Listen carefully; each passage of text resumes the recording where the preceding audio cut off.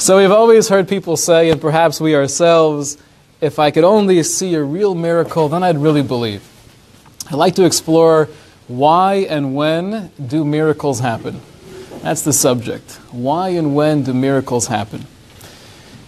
So I think in order to have any educated conversation on the topic, we have to have a good, user-friendly, working definition of what is a miracle.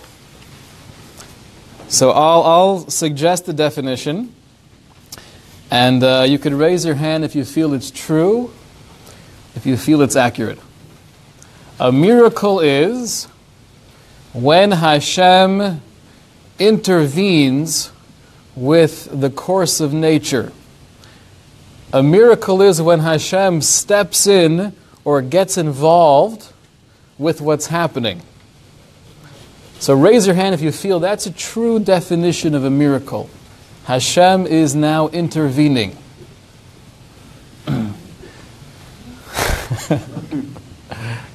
So I love you dearly, Matthew. But that's false. But I'll explain why. I think most people in the world would probably assume that that's a pretty accurate definition. It's not, though, and it's actually bordering on apikorsis. It's close to heresy. Right, we don't believe that Hashem gets involved. We don't believe that Hashem intervenes. Ultimately, our perspective on the world is everything is HaKadosh Baruch Hu. There's nothing outside of Hashem. There's nothing that Hashem would have to enter into the situation. It's all HaKadosh Baruch Hu. Everything we experience, every conversation we have, every moment in time, every feeling, every sense of disappointment, any hope, anything we go through, it's all Hashem. Now what that means is very hard to grasp. But to say that Hashem intervenes is not accurate. So what then is the definition of a nes, of a miracle? So the Chazon Ish writes in one of his letters, this is source number 1, Ki ma she'anu korin teva, what we call nature, ha'mechuven bezeh, the real meaning behind teva is Ratzon hayoser masmid shel hamahava kol havayos yisborach. All nature means is Hashem is choosing to do this more often. So qualitatively, there is absolutely no distinction between what's natural and what's supernatural, what's known as the course of nature and what's viewed as a miracle. The only difference, as the Chazon Ish, is how frequent does it occur. That's the distinction between nature and a miracle. Are we accustomed to it or not? I've told the story before that when Bracha, who's now 8 years old, when she was about 2 years old, I would walk her back from the babysitter, and we'd walk about a block and a half to go from where she was at the babysitter to our apartment. And I did this during my lunch break, and every day it would be the same conversation. She would see pigeons, and she would always get really excited. Bud! Bud! Bud! Yes, that's a pigeon. That's a dirty, gross New York pigeon. Yes, that's a pigeon. I've seen those before also.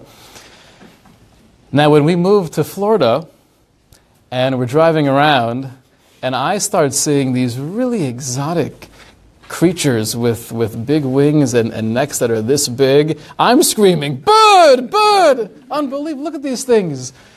It took me a while to process that this is actually a place that was meant for human habitation. It doesn't feel that way.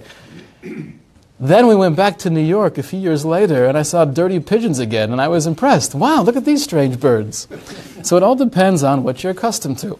That's the only difference between nature and a miracle. I want to read to you an article. And this was a story that was somewhat well known back in the summer of 2014. This was an interview with a person who was an Iron Dome commander. And he was explaining to the journalist that a missile was fired from Gaza. Iron Dome precisely calculated its trajectory. We know where these missiles are going to land down to the radius of 200 meters. This particular missile was going to hit either the Israeli towers, the Kiryat, which is Israel's equivalent of the Pentagon, or a central Tel Aviv railway station. Hundreds could have died. We fired the first interceptor, it missed. We fired the second, it missed. This is very rare. I was in shock. At this point, we just had 4 seconds until the missile lands. We had already notified emergency services to converge on the target location and had warned of mass casualty incident. Suddenly, Iron Dome, which calculates wind speeds among other things, shows a major wind coming from the east, a strong wind, and right when you hear that, you just think the biblical proportions of V'yolech Hashem es hayom beruach kodem azo, that Hashem sends the strong eastern wind. That was the beginning of the splitting of the Yam Suf. And it sends the missile into the sea. We were all stunned. I stood up and I shouted, I'm sure he did so in Hebrew, Yesh Elokim! Yesh Elokim! There is a God! I witnessed this miracle with my own eyes. It was not told or reported to me. I saw the hand of God send that missile into the sea. It's an amazing story, and it's very powerful, and it's very inspirational. But that line, Yesh Elokim, is not 100% right. We don't say Yesh Elokim. We say Hakol Elokim. Everything is Hashem. It's not just there is a God, but everything is HaKadosh Baruch Hu. Only difference between nature and a miracle is how often it happens. I'd like to present to you 4 problems. Although it's not Pesach, we can still have 4 questions. And hopefully through exploring why and when miracles happen, we'll arrive at some level of understanding. Problem number 1 is just understanding why and when do miracles happen. Problem number 2 is there seems to be an interesting connection between Mesiras Nefesh and Nes. Mesiras Nefesh is usually translated as the giving of one's soul. And the classic case of Mesiras Nefesh is where once, really we have 3 different exceptions, where it's appropriate to give up one's life rather than transgress the Torah. That's the requirement of Mesiras Nefesh, giving over one's soul. So I want to share with you 2 sources that seem to show us the connection between Mesiras Nefesh and a miracle, and we'll have to explore what that connection is. The first is a story we find in the Gemara in Brachos. It's source number 3 is the Bach. Bach was one of the famous commentaries on the Torah, which was a classic halachic source, and he speaks about the celebration of Hanukkah.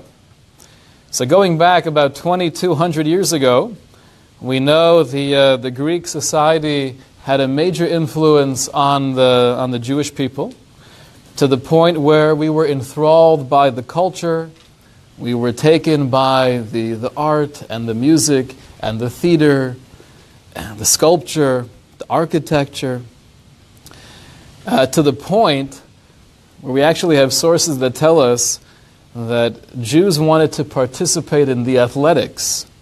And we know the Olympics, originally, they were performed in the nude. The problem was, the person was Jewish, it would be clear that he was Jewish. And people wanted to hide that so badly, they actually went through painful surgeries so the world wouldn't tell they were Jewish. Just an illustration to how much that desire was there to just blend in and be part of the Greek culture. So there is a major hisrashlus, there is a weakening of our commitment to Torah. And says the Bach, Chanukah ikar hagezera haisa al hisrashlu ba'avoda. The gezerah, the decree of Chanukah came because we were weak in our avoda. We were assimilating into the culture around us. Ukeshechozru b'tshuva, and when we returned through tshuva, when we chose to fight, limsor nafsham al avoda, to literally give our lives for the service of Hashem. Hoshiem Hashem al yedei kohanim. At that point, Hashem saved the Jewish people. So the Bach seems to be saying that the Gezerah was based on our hisrashlus. We were weak in our commitment to Torah. And then when we chose to fight the Greeks, it wasn't just the strategic thing, we have to fight them because they've taken over our temple, but it was actually a form of tshuva. Through being moser nefesh, through risking our lives for the Torah, that caused Hashem to perform the miracles that took place during the times of Hanukkah.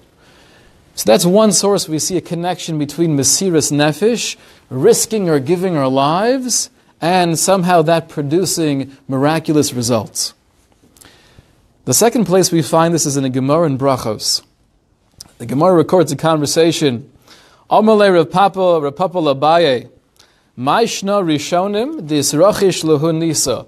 What was going on with the earlier generations that they were able to have miracles happen for them? Umaishna Anan, but with us, Delo Misrachish La Nisa. We don't have miracles happening all the time. What's the difference? And he goes on to say, this is Rav Papa speaking to Abaye, if you'll tell me, because they learned a lot of Torah, we're learning more Torah nowadays than they were learning before. So why did they get miracles and we don't? Amr Lei Abaye says back to Rav Papa, Kamoi havu kamasri nafshayu akadushes Hashem.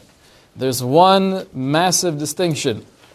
The earlier generations were moser nefesh. They gave their lives for the service of Hashem. Anan lo masrina nafshin akadushes Hashem. But we don't do that. We don't have mesiras nefesh. We don't have that same level of devotion or commitment, the giving of the soul. And that's why we're not zocha. We don't merit to see miracles. So from both the Bach and the Gemara in Brachos, it seems clear there is a connection between Mesiras Nefesh and experiencing miracles. What exactly is that connection? That's question number 2. Question number 3 is based on a Gemara in Shabbos. The Gemara tells us that besides heeding your mother's advice not to do things that are dangerous, La'olam al yamod adam b'makom sakana. The Gemara tells us, generally, you should not put yourself in a dangerous situation. Lomar she'osin lo nes. Thinking to yourself, there's no problem. I know that it's kind of crazy to do this, but I'm a confident guy. And if worse comes to worse, Hashem will perform a miracle. I'll be saved miraculously. I have faith. Don't say that. 2 reasons. Shem ein osin lo nes. First of all, that miracle might not happen and you'll die. That wouldn't be a good thing. But second of all, v'im osin lo nes, even if somehow a miracle does happen and your life is saved, still menakin lo mezuchiosav, it takes away from your merit. So putting yourself in a situation where I'm relying on a miracle, even if that miracle comes through, it takes away from my overall reward. So it's not a smart thing to do. Yet we have a story with Rabbi Chanina ben Dosa. Rabbi Chanina ben Dosa was one of the disciples of Rabbi Yochanan ben Zakkai. He lived right after the destruction of the second Beis HaMikdash. And the story goes as follows. He was having a conversation about a particular lady who was into kishuf. She practiced black magic. Hahi isa dahave mahadra lemishkol afra mituse karye de Rabbi Chanina, and she went and she gathered some of the dirt under the legs of Rabbi Chanina. So why would she do that? Because she wanted to plot against him to kill him. So Amr Allah Shakule, he says to her, you know what? Do whatever you want. I'm not scared of you and your black magic. Why not? Because Ein od milvado. The Torah tells us that there is nothing else besides Hashem. I don't have to worry about any of your spells. So the Gemara has a question, Va'am Rav Yochanan, but Rabbi Yochanan did say that there is something to kishuf. If you know what you're doing, although generally anyone who claims to practice black magic, they're probably just somewhat delusional, but there could be people who have certain abilities to manipulate the system and do strange things. So there is a truth to black magic. Why aren't you, Rabbi Chanina, scared of her? So the Gemara says, I'm not concerned. That was the response of Rabbi Chanina. And that I even though I might rely on a miracle, but I have so much merit, I have so much in the bank account, I don't mind if some of it goes away. That's what it sounds like he's saying. I have so many schusim, the nafisha schusei, it's not a big deal. So question number 3 is, what exactly is the answer of Chanina ben Dosa? Why would you rely potentially on a miracle if it's going to detract from your account, so to speak? Why would you do that? And it almost sounds arrogant of him to say that. Oh, I got plenty in the bank. I'm a real tzaddik. I don't care if I have to rely on a miracle. Very, very strange for someone of his stature to speak like that. That's problem number 3. And the 4th and final problem is what we find in this week's Parsha.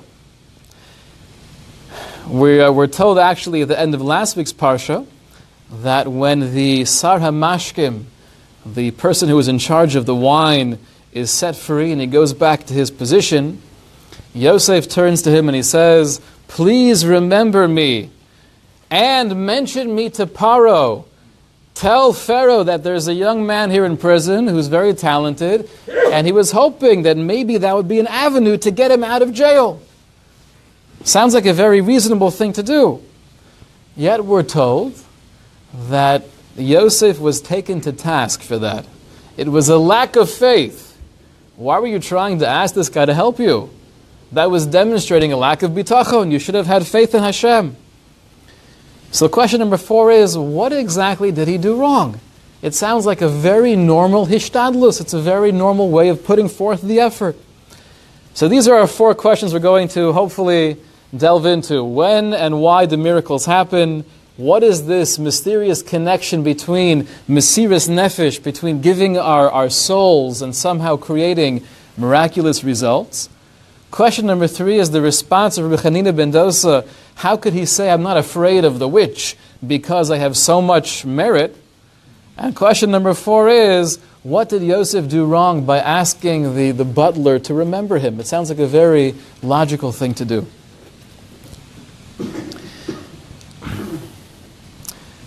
So what I'd like to do is go through some of the life of Rabbi Chanina ben Dosa. He was a very interesting personality, and we have many stories about him throughout Shas. Many of them are somewhat well known. I'd like to go through 3 or 4 of them, and then try to find the common thread. Try to get to that kernel of what exactly was so special about Rabbi Chanina ben Dosa, and I think understanding his unique qualities that will hopefully give us a broader picture to answer these 4 questions. First is source number 8. This is a story in the Gemara in Brachos, that the son of Rabbi Gamliel was very ill, and Rabbi Chanina ben Dosa went to daven for his son. He comes out of the room, and he tells Rabbi Gamliel, no problem, his fever is going down, he'll be fine. So they were somewhat astonished. They turned to Rabbi Chanina ben Dosa and they asked him, V'chi navi ata? Are you a prophet? How can you say he'll be fine? How do you know? His response, famous words, Amar lehen, Lo navi anochi v'lo ben navi anochi. I'm not a prophet. I'm not a son of a prophet. However, kach mikublani, I have a tradition. I have a mesorah, that when I daven for somebody, if I feel the words are coming out smoothly, and I'm articulate, and I can say it like a mensch, then tfilasi, my prayer is accepted. If for some reason there's a blockage, I'm having a hard time in my prayer, so then that's not a good sign. When I was in that room, my prayers were coming out very smoothly, and therefore my mesorah, my tradition tells me, your son will be okay. That's story number 1. Story number 2, which is very similar, this is now the son of his teacher, of his Rebbe, Rabbi Yochanan ben Zakkai. His son was very ill. So the teacher calls to his student. He says, Rabbi Chanina ben Dosa, please, Bani, my son, daven for my real son. Make him live, do something. So right there and then, Rabbi Chanina ben Dosa places his head between his knees, which is actually the crash position. Right? Because if you're in that position, you'll be a lot safer than otherwise. Somebody once told me, parenthetically, they said, I do recommend sitting towards the back of the plane, because if it does go down, at least you'll be towards the back. So I thought about it for a moment. How many cases do we hear in the news? The plane went down, a terrible disaster. Everyone in the first 14 aisles, they all died, but the back 10 were okay. So this is the source of the crash position. Rabbi Chanina ben Dosa, he puts his head between his knees and he starts pouring out his heart to Hashem.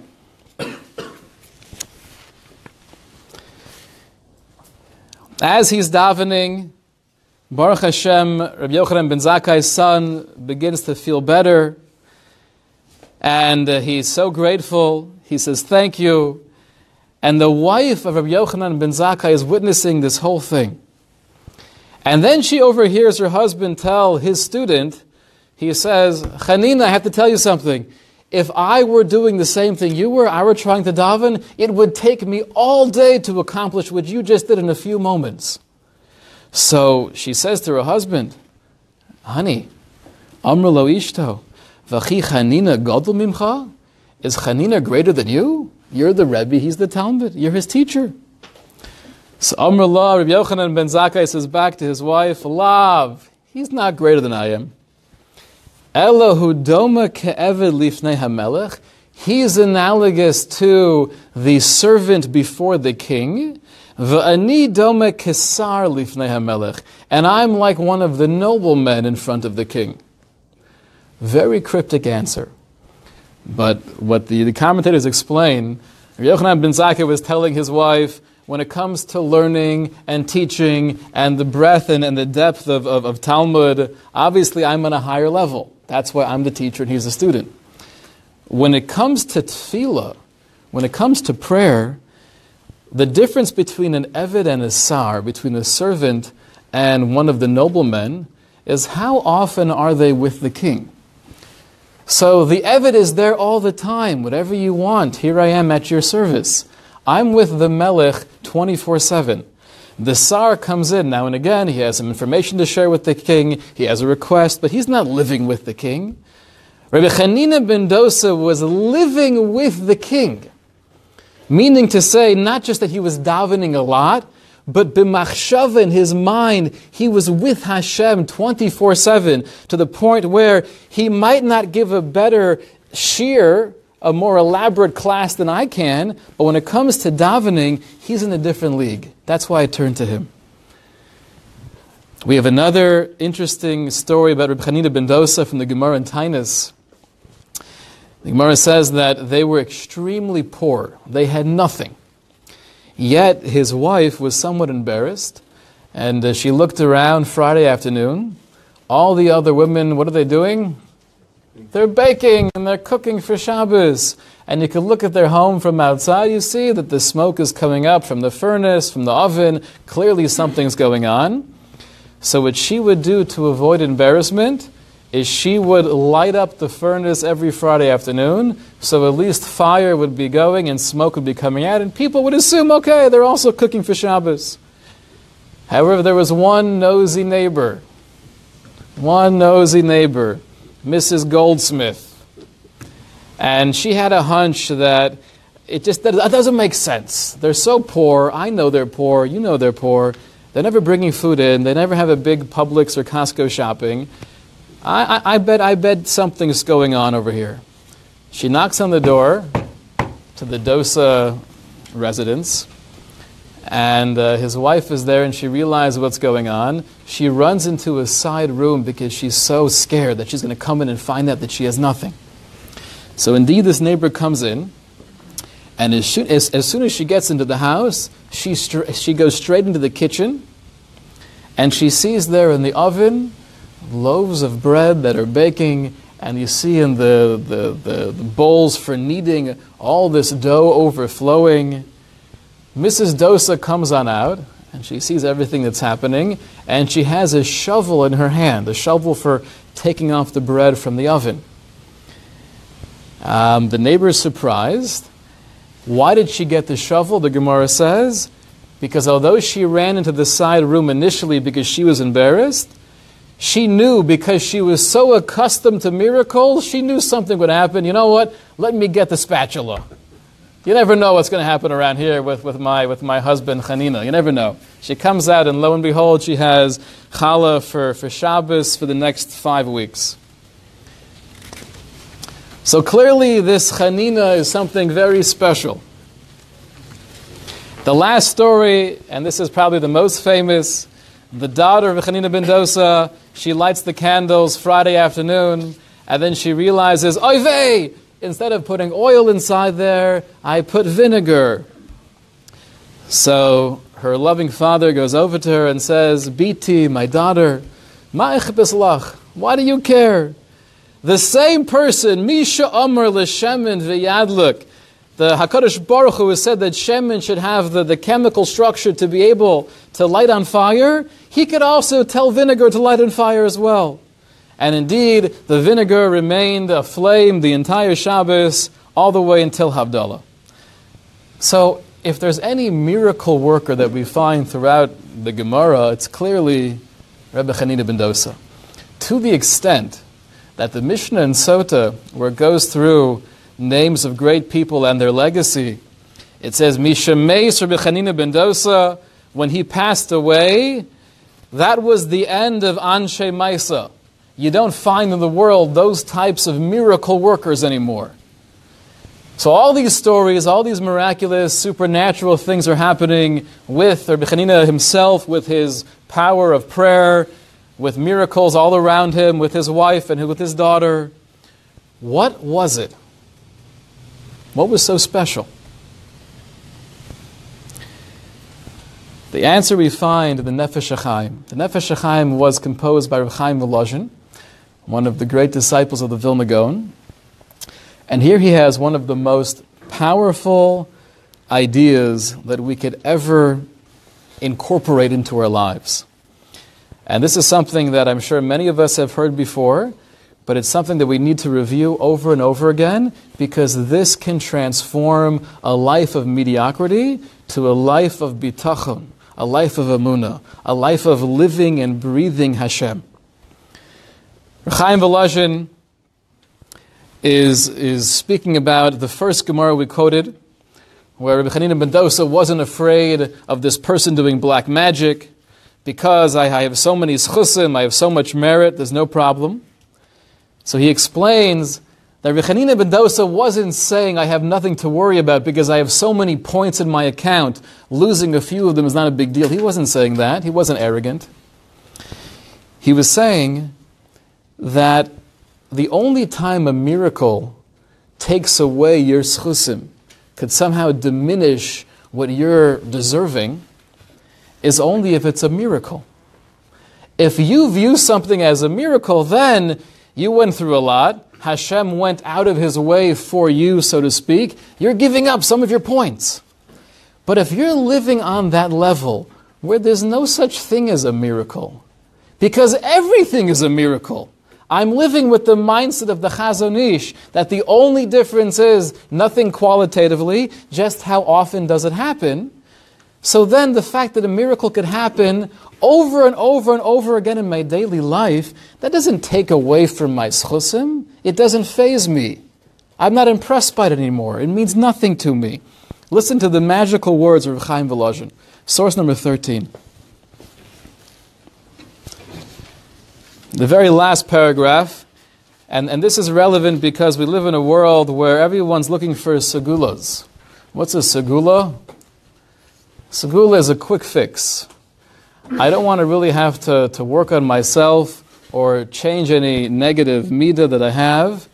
I just want to somehow get something good in my life. So if that means I have to wear a cute little necklace, or I have to give tzedakah to a particular place, and they're going to do something for me 40 times. Give me that, because I'd rather have the quick fix, I'd rather have the segula than actually take years of my life working and trying to transform myself. Do we believe in segulas? The answer is, it depends. It depends on what the segula is and where the source for it comes from. But says Reb Chaim Volozhin, you want a segula, you want a quick fix? I'll give it to you. Be'emes hu inyan gadol. I want to share with you something so profound. V'segula nifla. This is the ultimate segula. Lahosir levatel me'olav kol dinim. To remove from oneself all negativity. Shelo yuchlo lishlot bo. That nothing outside of me can have an impact on me. V'lo yasu shum roshem klal. Nothing can harm me. What is this segula? What is this magic potion? Says Reb Chaim Volozhin, it's nothing magical. Kisha adam kovea belibo. When a person instills in his heart, telling himself, Hello Hashem hu Elokim, it's not just Yesh Elokim, but Hashem is in control of everything, Ha'amiti, He is in total control. Ve'ein od milvado yisborach shum koach ba'olam. And I am aware, not just intellectually, but emotionally, that there is no other force in the world that can touch me. And I don't care what he thinks about me. I don't care about what she just said about me. I don't care about this particular fear of a natural disaster or otherwise. V'chol ha'olamos klal. Hashem is in charge of all dimensions of reality. V'hakol mole rak achduso ha'poshet. Everything is Hashem. When we say Shema Yisrael, Hashem Elokeinu, Hashem Echad, we shouldn't just have in mind Hashem is one. It's much deeper than that. It's Hashem is the only one. Hashem is everything. When you have this in mind, then that serves as a protection, because what that does is it raises you up to a different plane of existence. It takes you out of this olam hashafel, of this lowly world, and puts you in a whole different currency. When I'm connecting to Hashem in that level and with such a real way, then I'm uplifting myself from anything that might be going on around me. That, says Reb Chaim Volozhin, that's the ultimate segula. So to answer our question, when and why do miracles happen? The answer is very simple. When a person realizes it's not miraculous, when I have that level of vivid clarity that it's all Hashem, then miracles could happen over and over and over again. Rabbi Chanina Mendoza was not praising himself. He was just saying, I'm not scared to rely on a miracle because it's not a miracle for me. It's no problem. This is my life. I want to share with you an amazing story before we answer the last two questions. This is a story that I've shared before. It goes back to World War II with the Brisker Rav. I have here on the last page a picture of the Brisker Rav, or Velvel Soloveitchik. He was living in Warsaw at the time, and one morning his son-in-law, Rabbi Yisrael Moshe Shapiro, the son-in-law of the Beis Levi actually, he walks in and he has a newspaper under his arm. So the Brisker Rav says, anything going on? What's new? Shapiro says back, nothing much. I didn't see anything worth commenting on. But he was curious. The Brisker Rav takes the newspaper, he opens it up, and he sees one of the headlines is that the Russians were handing over Vilna to Lithuania. So, being in Warsaw at the time, and now seeing that Vilna is being handed over to Lithuania, he thought that might make the most sense to somehow get out of Warsaw and travel to Vilna. Going back to Brisk was not an option. Staying in Warsaw was not an option. And the only question is, how in the world can we cross the border? There are German soldiers everywhere. The most obvious way is taking a train, but if you take a train, that's pretty much a death sentence because you have Gestapo all over the train, swarming like flies. So he decides to get together with a few other families, and they hire a wagon driver, a Polish wagon driver, to take them to Lithuania. Now, originally, it was supposed to take about 3 or 4 days to get there. However, they couldn't take any of the main roads, and they couldn't travel during daylight. The Germans were there, they would see them. Revelvo himself, as you can see from the picture, was clearly Jewish. You can't hide that. You could wear a Yankees cap, but it's not going to help. So this 3-day journey turned into many weeks, and the miracles that took place along the way are incredible. We could save some of those stories for a different time.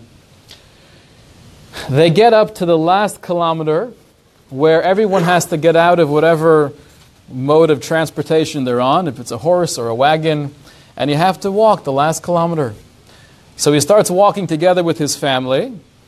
Right then, 2 German soldiers come over to him and they start harassing him. Where's your gun? They start pushing him around. And then literally about 30, 40 seconds later, a 3rd German soldier comes by, a higher ranking officer, and he yells something in German, and they move on. And at first they're shocked, but listen, they're not here harassing us anymore, and they kept on going, and they made it across the border. So that was the journey that saved their lives, not just their lives, but the whole dynasty of Brisk. Once they got to Lithuania, the Brisker Rav said to his family, I'll tell you exactly what happened. Because what took place over there didn't make any sense whatsoever. You have German soldiers who are seeing a Jewish family trying to get out of Warsaw. Why did they let us go? Said Revelvo, the whole time I was in the wagon, he was situated in the back of the wagon. He said, I have a Mesorah, Kach Mikublani, I've received this tradition from my father, Reb Chaim, that in these types of situations, you just keep on reminding yourself, Ein od milvado. Ein od milvado. All of these people can't touch me. It's just me and you, Hashem. There is nothing else in existence, just me and you. He said, once I got off the wagon and I saw the end in sight, the light at the end of the tunnel, I was Masiach Das. I lost focus. And I just got excited. It was right then where these 2 Germans came over to me and they started harassing me. But as they were doing so, I wasn't paying attention to them. I went back into my trance of Ein od milvado. And when I went back into that trance of Ein od milvado, that's when the 3rd German soldier came and the other 2 left. It's interesting, his earlier stay in Warsaw, the Brisker Rav, this was when the Germans began their invasion of Poland, and there was an unending series of air raids. So in the beginning, when there were bombs here and there, the Brisker Rav went down with his family to the bomb shelters. However, as the bombing intensified, he stopped going to the shelter. And you could imagine they were somewhat puzzled. Tati, what are you doing? When there are a couple bombs here and there, then you're coming down to the shelters with us. Now that the Germans are going all out and there are explosions all over the city, you're sitting in your dining room learning Gemara? So he explained as follows. He said, the reason why we go into a bomb shelter is because we have an obligation to do hishtadlus. You have to do what makes sense. So if there are a couple of bombs here and there, likely we're safer in a bomb shelter. So I feel this is what I have to do. Once I see there's this intense air raid where bombs are flying everywhere, and you're not really that much safer in this particular place, you just feel safer, so then I feel I have no need to be there. I'll stay here in my living room where there's better light and I can learn Gemara. Now I'm not suggesting this kind of behavior for us, but just to give you an insight into where some of these people, not going back to Rabbi Hanina ben Dosa, but going back 70 years ago, where a human being could bring himself in his levels of bitachon and faith. In an earlier generation, I have a picture here as well of the Alter of Nevardik, and he was known for his strong personality, Rav Yosef Yozel Hurwitz. This was during World War I, where, again, a similar story to the Brisker Rav. He said, I would go down to the shelter with you if I felt I was any safer. There wasn't a shelter. I think it was just during some kind of battle or something in his city. He was outside pacing back and forth, thinking of a particular Talmudic discussion. And again, they were telling him, why are you walking around? And he said, because if a bomb goes off, I'm no safer inside of that wooden structure than I am out here. So at least I'll get some fresh air in the meantime. Let's get back to our 4 questions for a moment. We answered 2 of them. Why and when do miracles happen? It's based on our mindset. We answered the response of Rabbi Chanina ben Dosa. What did Yosef do wrong? What did Yosef do wrong by asking this guy, just mention me, mention my name, tell Pharaoh that I'm here? What he did wrong was that on his level of bitachon, because he was living with Einod Milvado, there are certain things that don't make that much sense. Do you really think he's going to put in a good word for you? You know who this guy is. You know his personality. He doesn't care about you. If you weren't living with Einod Milvado, then it might make sense to ask him to please do you a favor. But Yosef, on your level of bitachon, not appropriate. What's the connection? And this is our last question we have to address that ties back into Hanukkah. What is the connection between Mesiras Nefesh, between giving up one's life and somehow accomplishing miracles? What's the definition of Mesiras Nefesh? It's not giving up one's life. It's not giving up myself, but it's giving my whole self. It's a subtle difference, but it makes a massive difference. Mesiras Nefesh is not giving up myself, it's giving my entire self. Einod Milvado, having that mantra in our heads, means I am totally aware that there's nothing else. Nothing within me, not within people, not within any natural disasters. I'm giving myself to Hashem. I'm not surrendering. That's more of a secular term. Surrender. We don't surrender. We embrace Hashem and we embrace the fact that He's in total control of everything around us. Mesiras Nefesh, when I give myself totally to Hashem, then miracles happen naturally. Then those miracles are no longer miraculous, they're natural, because I'm in a different plane of existence. I have a good friend of mine for a few years now. He was in Vietnam for 2 years straight. And at the time he was not Jewish, but he told me that on his backpack he had sewed in the following line: "You and me, Lord." That's what he had in mind. He would look at it every night. You and me, Lord. This is before he converted. That's the goal. The goal is you and me, Lord. There's nothing else. Now, do we see this in our regular lives? Not all the time. But we have to be receptive. We have to be open to seeing the Yad Hashem, to seeing Hashem's, not intervention, but seeing Hashem's presence in everything that goes on around us. I'll share with you one last story. We'll end with this. A little humor. But it's a true story. I heard Rabbi Eisenberg, his brother-in-law was here a few years back, Mrs. Eisenberg's brother, and at the time he was in the IDF. So he was sharing with us during the third meal his schedule. That he would wake up every day at 5 in the morning, and he would go through a whole bunch of different things and basically risk his life for 12 hours straight, trying to defend Israel and his brothers and sisters. So after hearing that speech, I was really enthused. I was excited. I wanted to join the IDF. I didn't do that. But I thought to myself, if he's waking up at 5 in the morning, I could probably wake up 10 minutes earlier than I am anyway. I could push a little bit harder. So I set my alarm for 10 minutes earlier than I usually wake up. The alarm goes off, and not surprisingly, I'm exhausted. And I'm already telling myself, it's not the right thing to do. You're going to be irritable. You're not going to daven well. You got a little bit more sleep. It's okay. So I turn off the alarm clock, ready to go back to sleep for another 10, maybe 15 minutes. But I can't go back to sleep because I hear this really strange noise coming from the living room.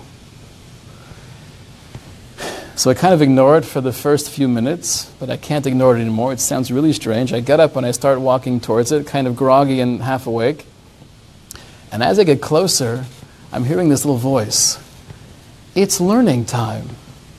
It's learning time. It's learning time. Louder and louder, saying the exact same thing over and over again. You think I was probably hallucinating, right? It's learning time. It's learning time. I'm like, what's going on? So I get closer and I go through some different toys and I realize it was a talking pig. No joke. We had the little pink plastic pig where you would put in these fake coins and it said 3 or 4 different things.